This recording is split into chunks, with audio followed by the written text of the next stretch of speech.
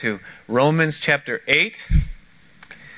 And if you need a Bible to follow along, just slip your hand up in the air and the guys will see to it that you have a Bible so that you can follow along in our study. Romans chapter 8.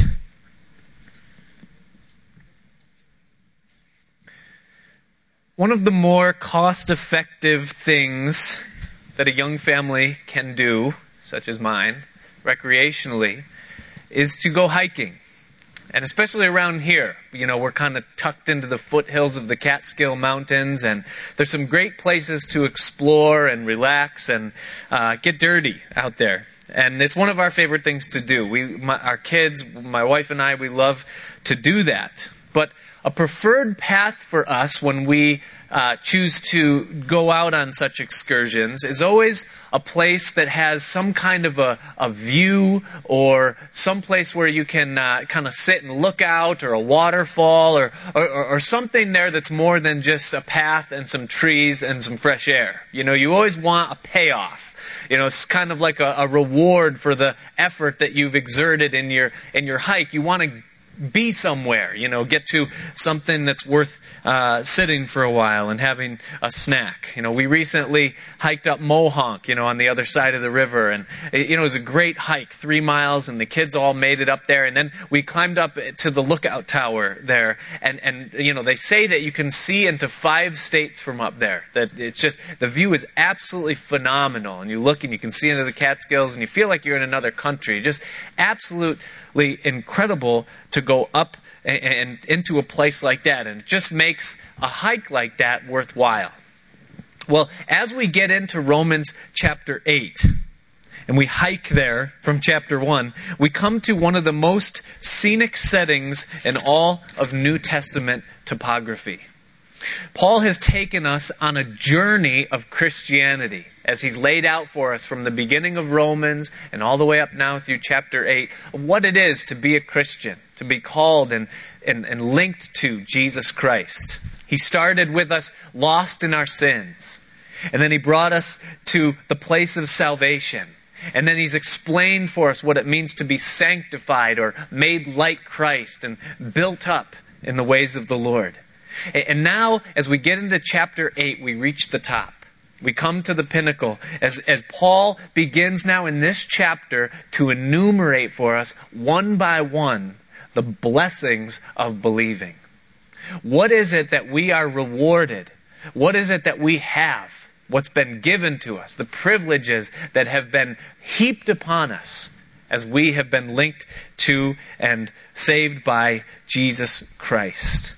And he begins right at the very beginning of the chapter there in chapter 8, verse 1, by telling us the first thing that we have, this glorious privilege that we have as Christians, is he tells us that there is therefore now no condemnation to them which are in Christ Jesus. There is therefore now no condemnation to those that are in Christ Jesus. Now, he begins by using this word therefore. And whenever you see that word, you always know that he's connecting the previous thought to the present thought.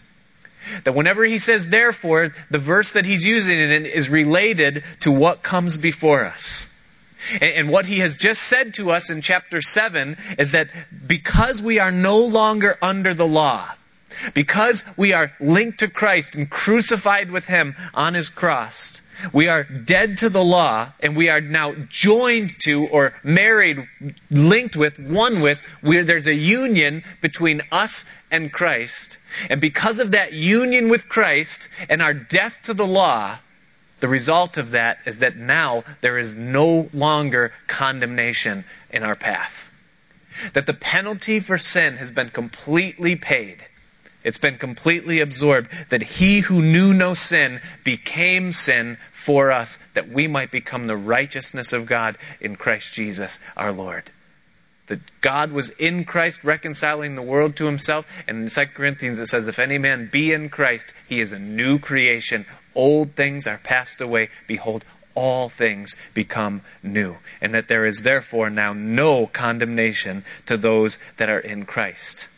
The word condemnation, or to be condemned, means to be found or proven guilty of capital crimes, and thus you are accountable to pay the penalty, which in terms of sin, the penalty of sin is death. But condemnation is no longer in the path of the believer. Now, what does this mean? How is this possible? That we could be just completely free from condemnation? How could God do that? The scene was early in the morning. And Jesus arose. He had spent the night in the Mount of Olives, and he rose up early and he went into the temple.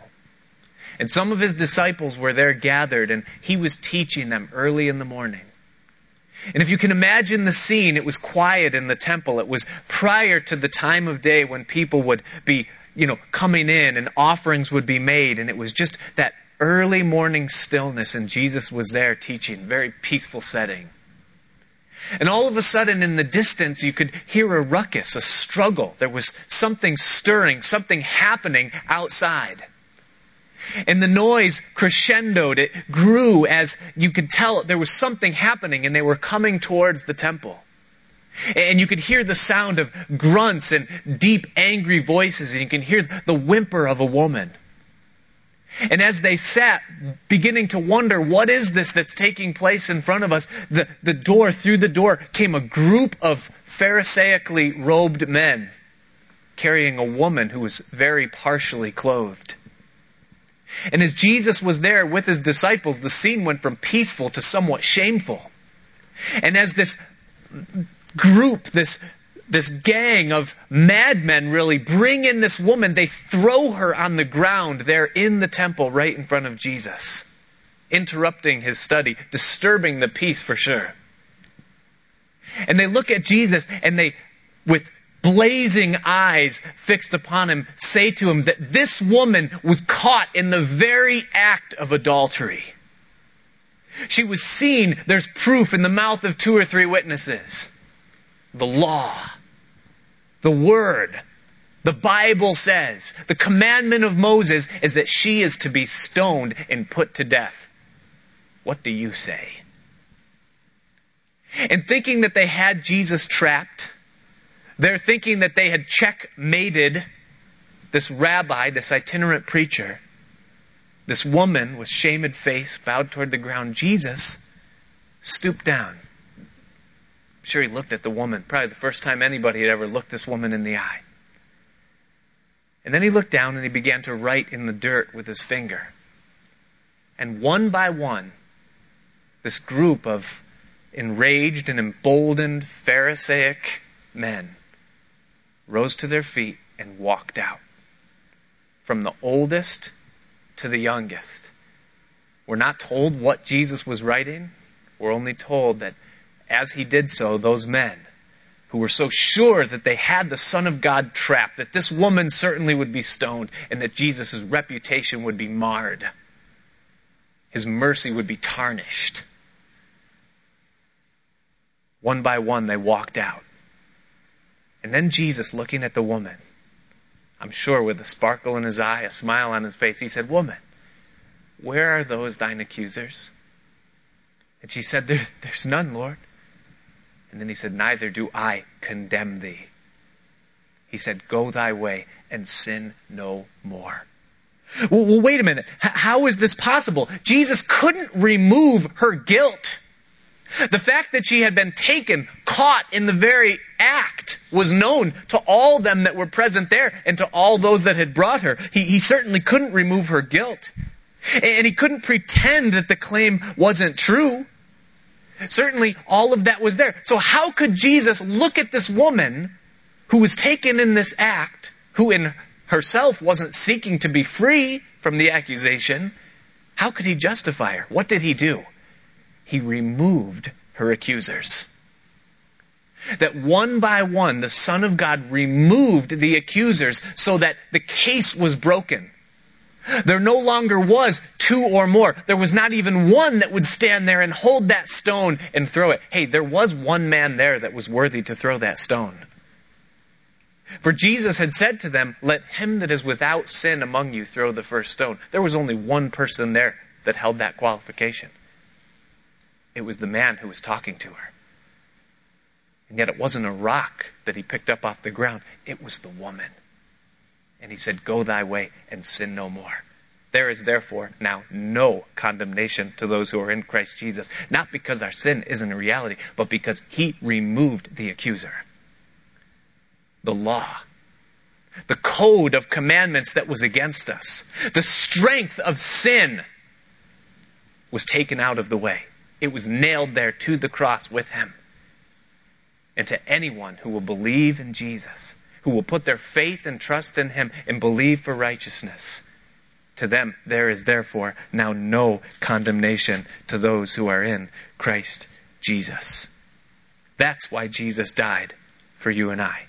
He separated us from the law, and he absorbed the penalty for our sin, and he made us one with himself. And so he can look at us and say, there is no condemnation to those who are in Christ Jesus. But then he goes on, Paul, and he says, who walk not after the flesh, but after the Spirit.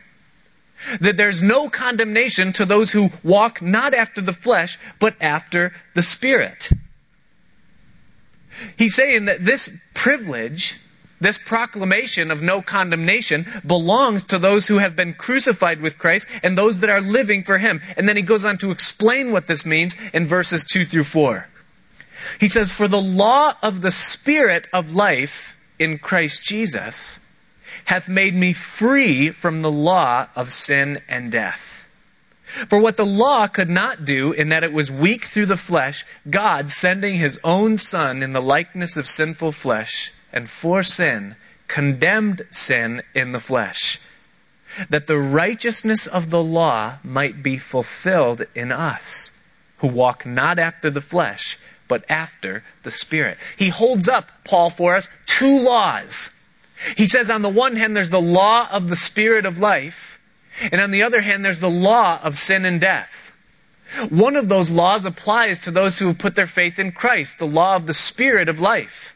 We've been given the Spirit of God to come and dwell within us, to live inside of us, to seal us and to make us clean and righteous, to declare our salvation to us and for us.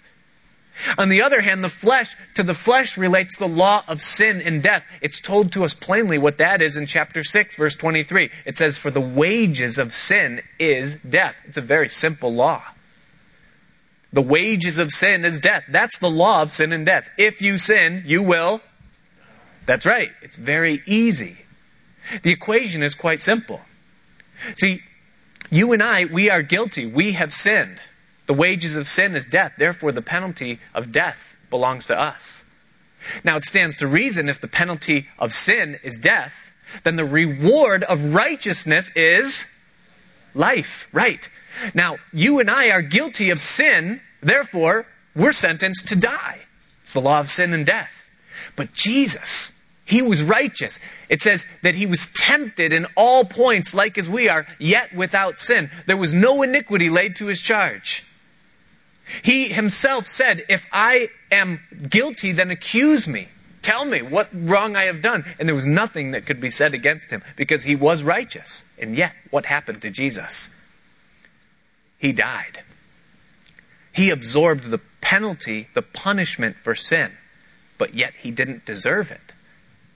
So therefore, he absorbed the penalty for something he didn't do. So there's something left over. It's a get out of jail free card. It's a free righteousness, and it's thrown up in the air. It's there for the taking. Jesus bought it. See, he was righteous. He fulfilled the righteousness of the law. That's what he says in verses 3 and 4. It says that the law couldn't save us because it was weak through our flesh. But God, by sending his own Son in the likeness of sinful flesh and for sin, condemned sin in the flesh, that the righteousness of the law might be fulfilled in us. Jesus fulfilled the righteousness, and then he imparts that free gift to us. The penalty for our sin was paid by him, and therefore the righteousness that he obtained is imparted and given freely to us, to any who would take it. But then he says, who walk, and he throws this phrase in there the second time now, who walk not according to the flesh, but according to the Spirit. That there's this little earmark put on this thing to those who walk not after the flesh, but those that walk after the Spirit. So what's the difference then? You said this twice now, Paul. What's the difference between those that walk after the flesh and those that walk after the Spirit? Well, the word walk itself implies something. Walking implies a path. And if there's a path, then there's something happening. There's a movement. You're going in a certain direction, and you have an intended destination. If you're walking somewhere, there's a path, there's a direction, and there's a destination in this walk. And there's two paths mentioned. The path of the flesh, walking after the flesh, and the path of the Spirit, walking after the Spirit. Now, ironically, both paths promise the same thing. Those that walk after the flesh and those that walk after the Spirit both think that they are going to inherit good in the latter end. Both think that they're building a better life for themselves. Both think that they're ultimately going to end up in glory. Both paths promise the same thing, but both paths can't deliver. So the path called the walk after the flesh that Paul is talking about here, the path is following the instincts of the natural course of life. Walking after your plans, walking after your ideas, walking in your ways and fulfilling your own desires. The path of the flesh has this sign over it as you enter, that this is your life and you can live it the way you want to. That's what it means to walk after the flesh. Now, on the other hand, what does it mean to walk after the Spirit? What does he mean when he says that there's no condemnation to those that walk in the Spirit? What does he mean when he says that the righteousness of the law is fulfilled in them who walk in the Spirit? In John's Gospel, the 14th chapter, verses 16 and 17, Jesus said these words. Speaking to his disciples shortly before his departure, he said to them, I will pray to the Father, and he shall give you another comforter, that he may abide with you forever, even the Spirit of truth, whom the world cannot receive because it seeth him not, neither knoweth him, but you know him. For he dwelleth with you, and he shall be, listen, in you. The Spirit of truth, the Holy Spirit, he dwells with you, Jesus said, and there's coming a day when he will be in you, that the Spirit will live inside you. Then in John chapter 20, verses 21 and 22, shortly after Jesus was crucified and rose again, he said these words to his disciples. He said, peace be unto you. As my Father hath sent me, even so send I you. And when he had said this, he breathed on them and saith unto them, receive ye the Holy Ghost. He's now risen from the dead. The sacrifice has been offered and accepted. He's risen again. And as he's there gathered with them in his, resurrected status, he says, peace to you, I'm sending you, even as my Father sent me. And he breathes on them and says, receive ye the Holy Spirit. Now listen, if Jesus breathes on you and says, receive ye the Spirit, what happens? You receive the Spirit. It was a fulfillment of what Jesus said would happen in the 16th chapter when he said, he shall be in you. But then, after this, Jesus speaks again concerning the Spirit to his disciples in Acts chapter 1, verse 8, just before he ascends to not come back again until the second coming. He says these words to them. He says, you shall receive power after that the Holy Ghost comes upon you. And you shall be witnesses unto me in Jerusalem and in Judea and all Samaria and to the uttermost parts of the earth. That the Holy Spirit is going to come upon you. Now, who is the Holy Spirit? Who is it that's being spoken of concerning, in this thing of who is the Spirit? Well, 1 Peter chapter 1 verse 11 calls him the Spirit of Christ. That the Holy Spirit is the Spirit of Christ. Galatians chapter 4 verse 6 says that because you are sons, God hath sent forth the Spirit of his Son into your hearts, crying, Abba, Father. In Colossians chapter 1 verse 27, Paul speaking to the church at Colossae says, to whom God would make known what is the riches of the glory of this mystery among the Gentiles, which is Christ in you, the hope of glory. The riches of the glory of this mystery. Christ in you, the hope of glory. The Holy Spirit is none other than the Spirit of Jesus Christ himself.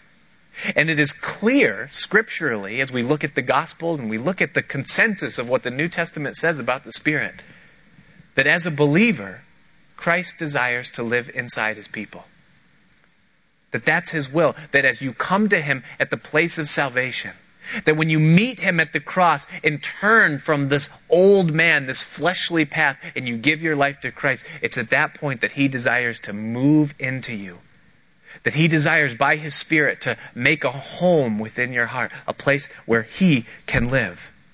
So the path of the Spirit, we talk about the path of the flesh, the path of the Spirit follows the leading and direction of the Father. What did Jesus say? He said, I always do those things which please the Father. That's what Jesus said. He would say to those that would question him, he would say, I can do nothing by myself, but only that which the Father gives me to do, that which the Father enables me to do. That's the path of the Spirit, if we are so to be indwelt by the Spirit of Christ.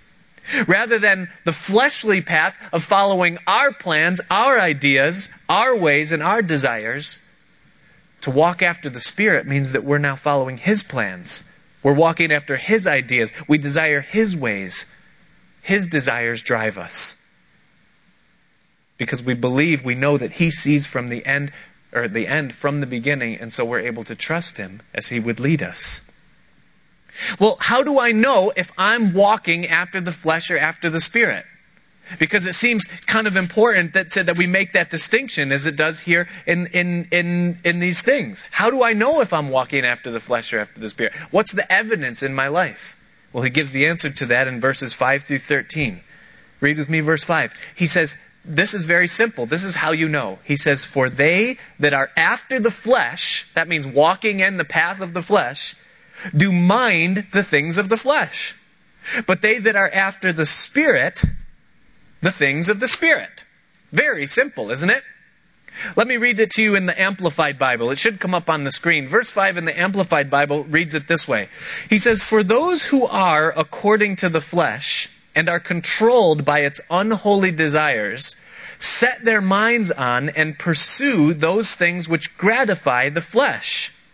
But those who are according to the Spirit and are controlled by the desires of the Spirit set their minds on and seek those things which gratify the Spirit. That on the one hand, you're following after and fulfilling the desires of the flesh, and on the other hand, you're following after and seeking to fulfill the desires of the Spirit within your life. And whichever of those two you're doing indicates the path that you're on. Now, we've concluded that there are two people living within your body. From the time that we started in chapter 6 on the subject of sanctification, we've concluded that there are two people at work within your life if you're a Christian. If you've given your life to Christ and he's moved in and the Spirit of Christ has taken up residence within you, there are two active living members at work within you. Number one is you, the flesh. The natural born you, the Bible calls it the natural man, the flesh. And also Jesus, or the Spirit, who moved in at the time of salvation. Now what Paul's saying as he talks about minding the things of the flesh or minding the things of the Spirit, he's saying that both of those personalities have desires, thoughts, and pursuits. The flesh has desires. The flesh has thoughts. The flesh has pursuits. And it's what the Bible calls, or what the Amplified Bible called, unholy. The unholy desires, thoughts, and pursuits of our flesh. What are they? Well, what does the flesh pursue? What does your flesh, what does my flesh pursue? What does it want? It wants pleasure. It wants to be gratified. The flesh thrives and feeds on self-worth and self-glory. Our flesh wants to be attractive and noticed by people. Our flesh craves amusements and attention and applause and praise. The flesh's anthem is me, me, me. It's the song that the flesh sings. When we see our name, our flesh rejoices because there is no other name under heaven given among men that's so important as mine. That's the anthem in the word that the flesh would say, because that's the desire of the flesh, is to satisfy itself. But what are the desires and thoughts and pursuits of the Spirit within you? If Christ is in you, if Jesus is really living within your heart, then what are the thoughts, desires, and pursuits that He has within you? Well, what are the desires of the Spirit? What gratifies the Holy Spirit? Well, reading the Word of God gratifies the Holy Spirit. You've all tasted that. If you're sincerely saved in here, then you know what it's like after a long drought of having maybe left your Bible on the shelf.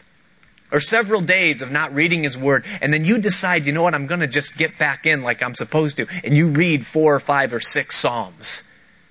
You cruise through 1 John, and you, with your pen and your highlighter, you go through and you mark it up. What's it like when you're finished? There's something inside that just goes, ah. You feel washed, you feel cleansed, you feel gratified. What is that? That's the Spirit within you being gratified because you've put your mind on something spiritual. The Spirit is gratified when you do spiritual things. Talking with someone about the Word. I'll tell you, there is nothing more gratifying spiritually for me than when I have a really good, intimate, biblical conversation with my wife. When we sit down, and it's not like our house is like the Bible zone. You know, you walk into our house and you hear like this halo music and, and all of a sudden we start floating and we're all spiritual. We have a regular house with kids and messes and all the rest. But when we do, on those rare occasions, have those really good biblical talks, where we're hashing out maybe something, that God's doing in our lives, or how does this work practically, or how does it apply to the kids and our raising of them, and we just for maybe a couple of hours just go back and forth scripturally. When it's over, there's something about it you say, it's gratifying. It satisfies the Spirit, the Holy Spirit within us. When you share the Lord with somebody who doesn't yet know Him, and at first you feel fearful and you don't really know what you're going to say and am I going to have the answers for them? But then you begin and you engage in this conversation. And all of a sudden scriptures are coming out of you that you didn't even know that you knew. And you're answering questions that you had never even really thought through yourself, but somehow the answer is there. And they ask you these things, and then they inquire more, and then they're engaged, and you finish this thing, and whether they accept Christ or not, there's something as you walk away that you go, wow! That is extremely gratifying, and I can see how that could be quite addicting. It's satisfying the desires of the Spirit within you.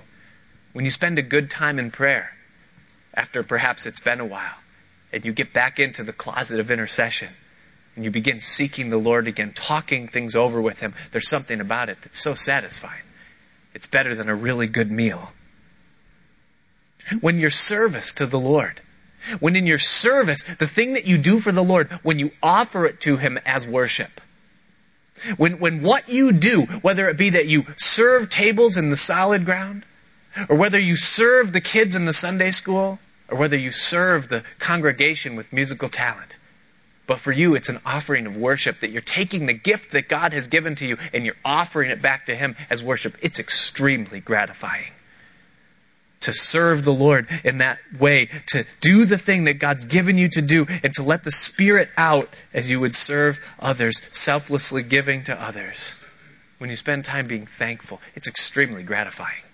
See, the thoughts, the desires, the pursuits of the Spirit are the direct opposite of those of the flesh. The flesh only seeks those things that please itself, but the Spirit seeks those things that please God. Now, when you feel empty, when you feel like you need something and there's something that has to be gratified within you, where do you go? What path do you take when you sense that there's a hunger, something that you need? Do you reach for a cold one? Or do you reach for the Word of God? Dig in. Do you seek to gratify the desires of the flesh? Or do you say, no, that's not what I'm really hungering for. There's something that the Spirit is seeking, and you pursue the desire of the Spirit. When you feel bored and dried up and you need something, do you go to Facebook? Or do you get your face in the book? Reach for the Scripture. Spend some time with the Lord. Verse 5 says that they that are after the Spirit do mind the things of the Spirit. Their thoughts, their desires, and their pursuits are on spiritual things. And so to walk in the spiritual path means that your life, at least in some fashion, now listen, none of us are perfect. I have to stop here and say this. Because until you begin to think, wow, he's really got it all together. You know, sometimes, I was saying this to my wife, and we were going back and forth on whether or not I should even say this. But sometimes, you know, the news breaks, and you see like this story about a pastor somewhere or a preacher who's caught up in this horrible scandal.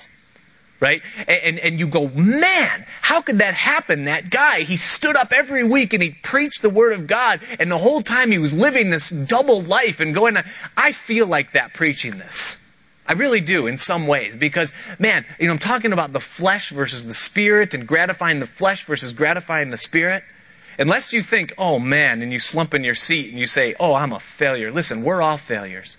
The question is the Spirit alive within you?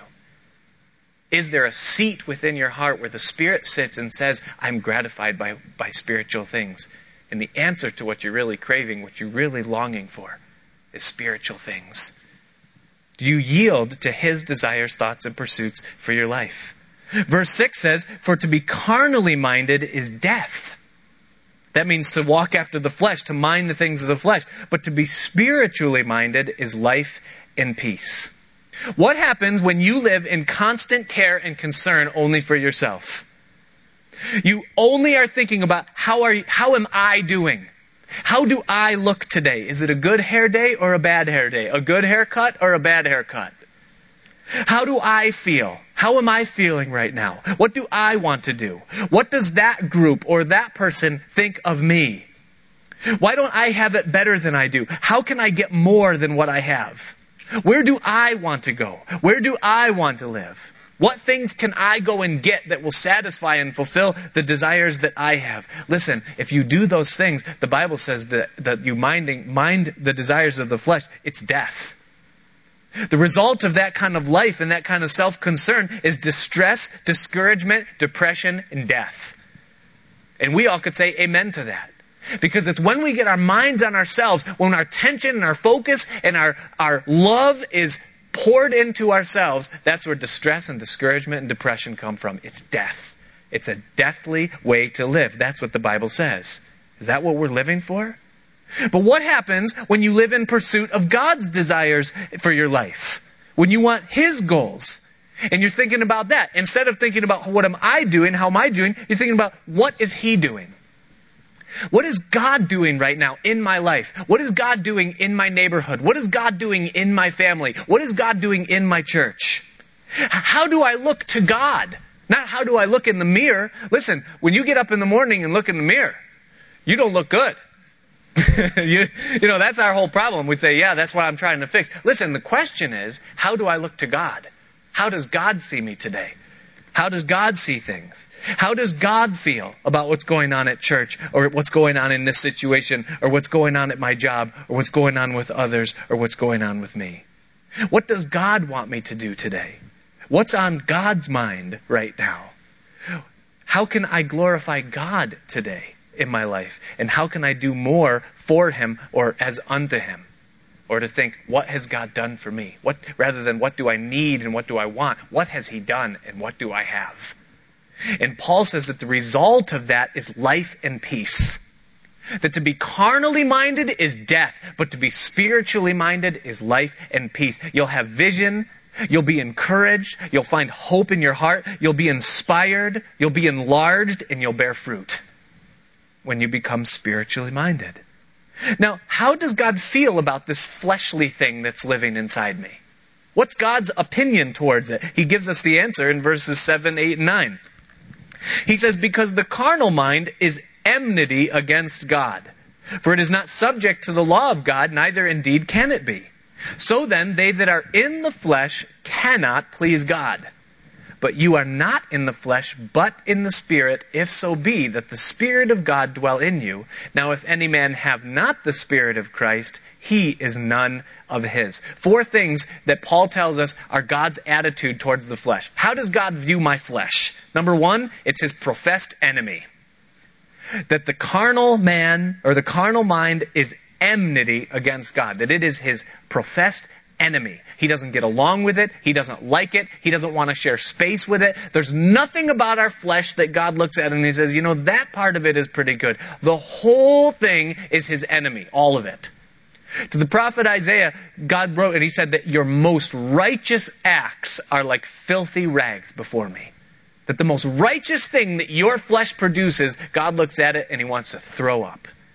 It's filthy rags before him. The second thing he says about our flesh is that it's an absolute rebellion to him. He says that the carnal mind is enmity against God, for it is not subject to the law of God, neither indeed can it be. That the flesh is an absolute rebellion. There is no submission in the heart of the flesh towards the things of the Lord. And it cannot. It's in rebellion. That's the position of it. The third thing, as he tells us, is that there is no acceptance of the flesh or blessing of the flesh from the hand of God. He says, so then, verse 8, they that are in the flesh cannot please God. It is absolutely impossible for you, walking in the path of the flesh, minding the things of the flesh, to be pleasing unto God. They that are in the flesh cannot please God. And then finally, the fourth thing God says about the flesh is that he will not relate to it. That there is no relationship between God and the flesh. He says at the end of verse 9, now if any man have not the Spirit of Christ, he is none of his. That if you're living your life completely for the flesh, and that there's no pursuit of God, no relationship with God, there's been no salvation experience before God, that your position before God is that you're his enemy, you're in rebellion against him, he does not accept your person, and there is no relationship between you and God. That's the way God looks at the flesh. Listen, when you were called, when you were saved, when you were bought, you were not flattered. God did not look at you and say, wow, I am getting a really good deal when I am purchasing you. It magnifies his grace and goodness. Because when God looks at us, he sees nothing but filthy rags. And yet he was willing to become flesh and take our place upon the cross and die for our sins. So, in light of this, how should we then view ourselves? What should be our assessment and our attitude? What should be our decision, if you would, as it comes to which path I should walk on? Well, in verses 10 through 12, he gives us that answer. How should we view ourselves? He says, if Christ be in you, then the body is dead because of sin, but the spirit is alive, or life, because of righteousness. But if the spirit of him that raised up Jesus from the dead dwells in you, he that raised up Christ from the dead shall also quicken your mortal bodies by his spirit that dwelleth in you. Therefore, brethren, we are debtors, not to the flesh, to live after the flesh. For if you live after the flesh, you shall die. Now, did you get all that in the language? Let me pause again. This was extremely hard study. Not because of the concept, but because of the language. I had a real tough time with the King James in this. For that reason, I also have it in the Amplified Bible for you. Verses 10 through 12. Listen again. How should we view ourselves? But if Christ lives in you, then although your natural body is dead by reason of sin and guilt, the spirit is alive because of the righteousness that he imputes to you. And if the spirit of him who raised up Jesus from the dead dwells in you, then he who raised up Jesus from the dead will also restore to life your mortal bodies through his spirit that dwells in you. What he's saying is this, is that what sin and the flesh do to you before you come to Jesus Christ is that it kills you. That sin in your body, the wages of sin is what? Death. And you were all lost in, therefore you are dead. That's right. Your sin and your flesh left you dead. That's what you are before God at the point when he saves you. He sees you as a dead man. The flesh was killing you. You were miserable. You were perishing. You were an alien from the life of God. You were without hope. You were destitute of truth. You were lost in your sins. That's your condition when Christ met you. So the body is dead because of sin. And then he goes on to say that the only reason you sit here alive right now and you're sitting in restored health in your natural body is because the Spirit of God moved in, and where the Spirit of God is, there is life. So you are alive right now, both spiritually and physically, because of the new birth. If it weren't for Jesus Christ coming and living inside of you, you would be dead to God and you'd be perishing physically. But because the Spirit of God dwells in you, you are alive spiritually, and where the Spirit of the Lord is, there is life, there is light, and therefore your health and your body and your mind has been renewed. You have been restored. You have been healed. You have been picked up, and you are not now what you once were, praise the Lord. However, that means you're a debtor. That's what he goes on to say in verse 12. Therefore, brethren, we are debtors, not to the flesh. He says we are in debt to the Spirit. Because the privilege of the healing that you've received, the privilege of the renewed mind that you're experiencing, the privilege of the soundness that you have, the stability in your life, has been given to you by Christ and not from you yourself. So should you now take the grace that's been given to you and use it to live a life for the flesh? That's the question that Paul's presenting. And he says, for if you live after the flesh, then you shall die. We are debtors, not to the flesh, to live after the flesh. Since you've been renewed now, don't pursue the things of the flesh. For me personally, what does that mean? About 2 months before I got saved, I was doing something real stupid. I mean, I was 18, so you can excuse me on that part. But I was on top of the library at my college. And don't ask me why I was on top of the library, because I was sinning on top of the library. We had been smoking something up there, and, so we were up on top of the library, and so I was the last to come down. And in the process of all of the shuffling, the heavens opened and the rain began to fall. And the sheet metal roof that you had to kind of shimmy down to get off the library of the roof became a giant water slide. And so rather than shimmying down, I slid down it, and then not only down the roof, but then off the roof, and I fell headfirst down into a stairwell and landed right here on concrete. It was about a 15-foot drop after being, accelerated 9.8 meters per second by the, So I land on my head, and long story short, I spent the next week in the hospital and in and out of a coma, almost had to do emergency surgery, and it was really kind of very intense experience. And they told me I broke all the bones in this part of my face. I almost lost my eye. I had a blood clot in my brain. I mean, it was very serious. They told me that I'm lucky to be alive. It was one of those kind of things. And I wasn't yet saved. And I was at a point in my life where I was sinning probably more than ever at any time previously, and I was headed down a real dark path. And God would have been perfectly righteous at that time to just blast me off into an eternity apart from Him, and He would have been perfectly just to do so. But He didn't. He spared me. And I spent that week in the hospital, and I had double vision for a long time, and I looked like a tie-dye t-shirt for a while, and I was pretty messed up. But God completely restored, and 2 or 3 months after that, I came to Christ. I got saved. And before that happened, at that time when I almost died, I was lonely, I was miserable, I was depressed, I was addicted, I was perverted, I was losing my sanity, literally. I was aimless, and I was absolutely hopeless. And if I had continued on that path, I don't know what my life would look like today. But when I see those people on the side of the street as I drive into the city, and they hold the cardboard up and they're begging for money so that they can buy food, and what they really are going to do, and I would be one of those people. I'm almost absolutely sure of it. That's the path that I was on. That's where I was heading. I can't imagine where I'd be. But rather, because of what Christ has done in my life, and the salvation that I've experienced by the Spirit of God moving in, I'm the opposite of all those things, and on top of that, He has blessed me so abundantly. Given me so much when I look at my wife and my kids and, what I'm doing right now and all that He's done in my life over these past 12 years, since that time. It's the Spirit of Christ that restored in me what was lost, what was gone, what was dead, what was perishing. Now, in light of that, how wicked would it be for me to now take the things that God has placed in my life because of His blessing and His grace and to use them to walk after the flesh? How wicked would it be for me to take the wisdom that God has given me through His Word and apply it to worldly pursuits so that I could benefit myself? How wicked would it be for me to take my stature or position or whatever it is that I have, as foolish as all that is, and to use it in some way to gratify myself or to exalt my own person or character? That would be wicked before God, because without what He's done for me, I know where I'd be. And I hope I forget sometimes. We all forget sometimes. And Paul then says, therefore, brethren, we are debtors, not to the flesh, to live after the flesh. For if you live after the flesh, you shall die. You will end up right where you started. You might think, well, now I got it together. Now I can control things a little bit more. No, Paul says you will die.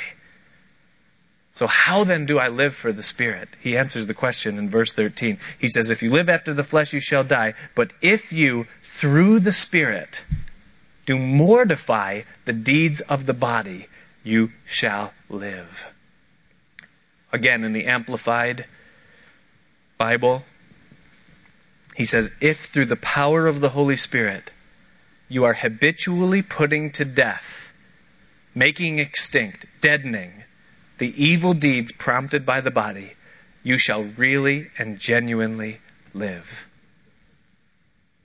If through the power of the Holy Spirit you are habitually putting to death, making extinct, deadening the evil deeds prompted by the body, you shall really and genuinely live.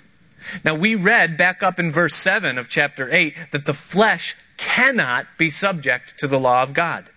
You cannot, no matter how hard you try, no matter how many promises you make, no matter how many programs you attend, no matter how much remediation you go through, you cannot make yourself righteous. You cannot make yourself adhere to the law of God and to do what's right on your own. You can't. That's what it says. Just like you cannot crucify yourself. If you were to try to nail yourself to the cross, you would be very frustrated because what you would find is that after you nailed one hand, you wouldn't have the power to nail the other. And so now you'd have a hole in one hand and you would have a hammer in the other, and you would fail at your pursuit, only you'd have a hole in your hand. You cannot crucify yourself. It's impossible. Just like you can't change yourself, you can't fix yourself. All you can do, and this is what Paul is telling us to do here, all you can do is yield to the Holy Spirit as the moment dictates, and you let Him do the work in you. That's all you can do. Is that through the power of the Holy Spirit, you are continually and habitually putting to death the desires, thoughts, and intents of this body, this wicked body that we possess. How? You say, how do I do this? What's the practical way? I hear the concept, but how do I do this practically? 2 Corinthians chapter 10. Verses 3 through 5, Paul gives the most practical word of advice concerning how to do this. How do we yield? How do we give ourselves to the spiritual life? He says, for though we walk in the flesh, we do not war after the flesh. For the weapons of our warfare are not carnal, not fleshly, not hammers and nails, but mighty through God to the pulling down of strongholds. These are our weapons, verse 5. He says, casting down imaginations and every high thing that exalts itself against the knowledge of God, and bringing into captivity every thought to the obedience of Christ. Pause right there. Look at that. Casting down imaginations or fantasies and bringing every thought into captivity. All it takes for a believer to begin walking again in the path of the flesh is a thought that isn't taken captive, that isn't cast down. I was filling in for another pastor this past Sunday, and I shared the message, and then afterwards we were kind of fellowshipping there in the fellowship area of the church. And this woman, she came up to me and she said, you know what? I need to talk to you. And I said, okay. And she, I could tell that from seeing her in the service that she was saved, she was a believer, I didn't have any issue, but she said, I need to talk to you. She says, I have an issue with God. And I said, okay, you can talk to me from over there because I don't want to get too close to anybody that's got an issue with God. Lightning might come or something. No, I said, okay, all I can do is tell you what the Bible said. And she says, what's the deal with this equally yoked thing? She said, I don't understand why we have to be equally yoked, why we can't, and what she was saying is, why can't I date an unbeliever? Now, she was older. She was not, a young, like college and career age. She was like on the other side, I would say 40 something, but she was single. I love all of you 40 somethings, okay? I am 31. I'm halfway between those two things, and it's not my fault. Soon I'll be with you over there on the other side where you are now. Don't get mad at me, But she said, I don't get this equally yoked thing. And I said, oh, well, what do you mean? What's the issue? She said, well, here's the issue. She said, I keep falling in love with people that I work with. She said, they don't even know about it, and I probably would never, be able to act on it. She said, but it's just something that happens. I begin to see myself with them and it would be fun and this whole thing, and so what's the deal? Why is this so wrong? And I said, listen, here's the issue. Your issue is not with being unequally yoked. That's not the problem, because you already know that won't work out. And she said, yeah, I know. And I said to her, I said, listen, if you get involved with a non-believer, this is what happens. You guys begin nursing this relationship, and there's a carnal attachment, a fleshly excitement, and an arousal, and that kind of a thing that happens between you as you begin to relate to each other. But somewhere in the back of your saved mind, you're thinking, I'm going to have to get this guy saved. And listen, at the same time, if this guy knows you're a Christian, in the back of his mind, there's a voice saying, I'm going to have to get her away from church. Because he's not going to accept another man in your life. And Jesus, woman, let me tell you something, is the other man in your life to an unsaved guy. And that's not acceptable. I remember that feeling. I broke up with Georgia when she got saved because there was not going to be another man in her life. So that issue is there. It's in the back of his head, but he can't let it out yet because he's nursing this thing along. You're thinking, I've got to get him saved, but I can't let it out yet because I'm nursing this thing along. But as soon as that relationship is sealed, you either get married or you get involved, that becomes the issue. Everything else dies. It goes away. Therefore, it doesn't work. You cannot be unequally yoked. You already know that, don't you? She said, yes, I know that. So that's not the issue. The issue is, the problem that you're having is that you're failing to take the thoughts captive. You're failing to do what Paul is telling us here, to cast down the imagination. Because it's the imagination, it's the uncaught thought, if you would, that leads you down that fleshly path. The most powerful weapon in the Christian's weapons cache is not an M80 machine gun or a rocket launcher. The most powerful weapon that you have issued to you by the Spirit Himself is a net. God has given you the ability to pull down the stronghold of an imagination or a thought that comes into your mind that would seek to steer you off of the narrow path that He has ordained for you. That's all it takes, is that one thought. I work in the city. Oh, we're out of time. I work in the city. In the city, I see the most incredible dwelling places you could imagine. I mean, I work on the roof, so I have to go through the penthouses to get on these terraces. And I go in, and we're working on this building right now where, we were there, and this Russian businessman came up with 6 bodyguards in a briefcase chained to his wrist. And as they showed him this unfinished penthouse that they were doing, they showed him both sides of this upper floor. He looked at them and he said, how much for both sides? And the answer came back, $60,000 a month. And he said, knock down the walls, I'll take the whole floor. And then he walked out of the building. And they set the crew up to go begin knocking down walls. And I'm sitting there and I'm going, what? $60,000? That's $720,000 a year he's going to pay in rent to use this floor of this building. That's insane. But then what happens is that thought comes. You know what? Why the heck am I killing myself to try to buy groceries? And then I think, well, what would I have to do to make $60,000 a month? And that thought that came in begins to stir around within me. And I think, well, I'd have to probably get a little bit more education because I know nothing about investments. In investments, you need something that's going to carry you, and you start going to this thing. And all of a sudden, I went from having a wife and 3 kids and a simple job in a Bible teaching ministry to being this businessman on the world spectrum that has a place in Manhattan, a place in LA, a private jet that goes to Singapore 3 times a month, and all this stuff. And meanwhile, God's there. He's knocking on my heart and going, hey, Nick, remember Georgia and the kids up in Poughkeepsie? Oh, yeah, Lord. Well, they want groceries. So get back to work. Do you see what happens? It's just a thought. A thought comes into the mind. And it gets you on that fleshly path of pursuing something other than what God has intended for your life. Now, what the Bible promises is that God's plans for you are for peace and not for evil. That He wants to give you a future and a hope.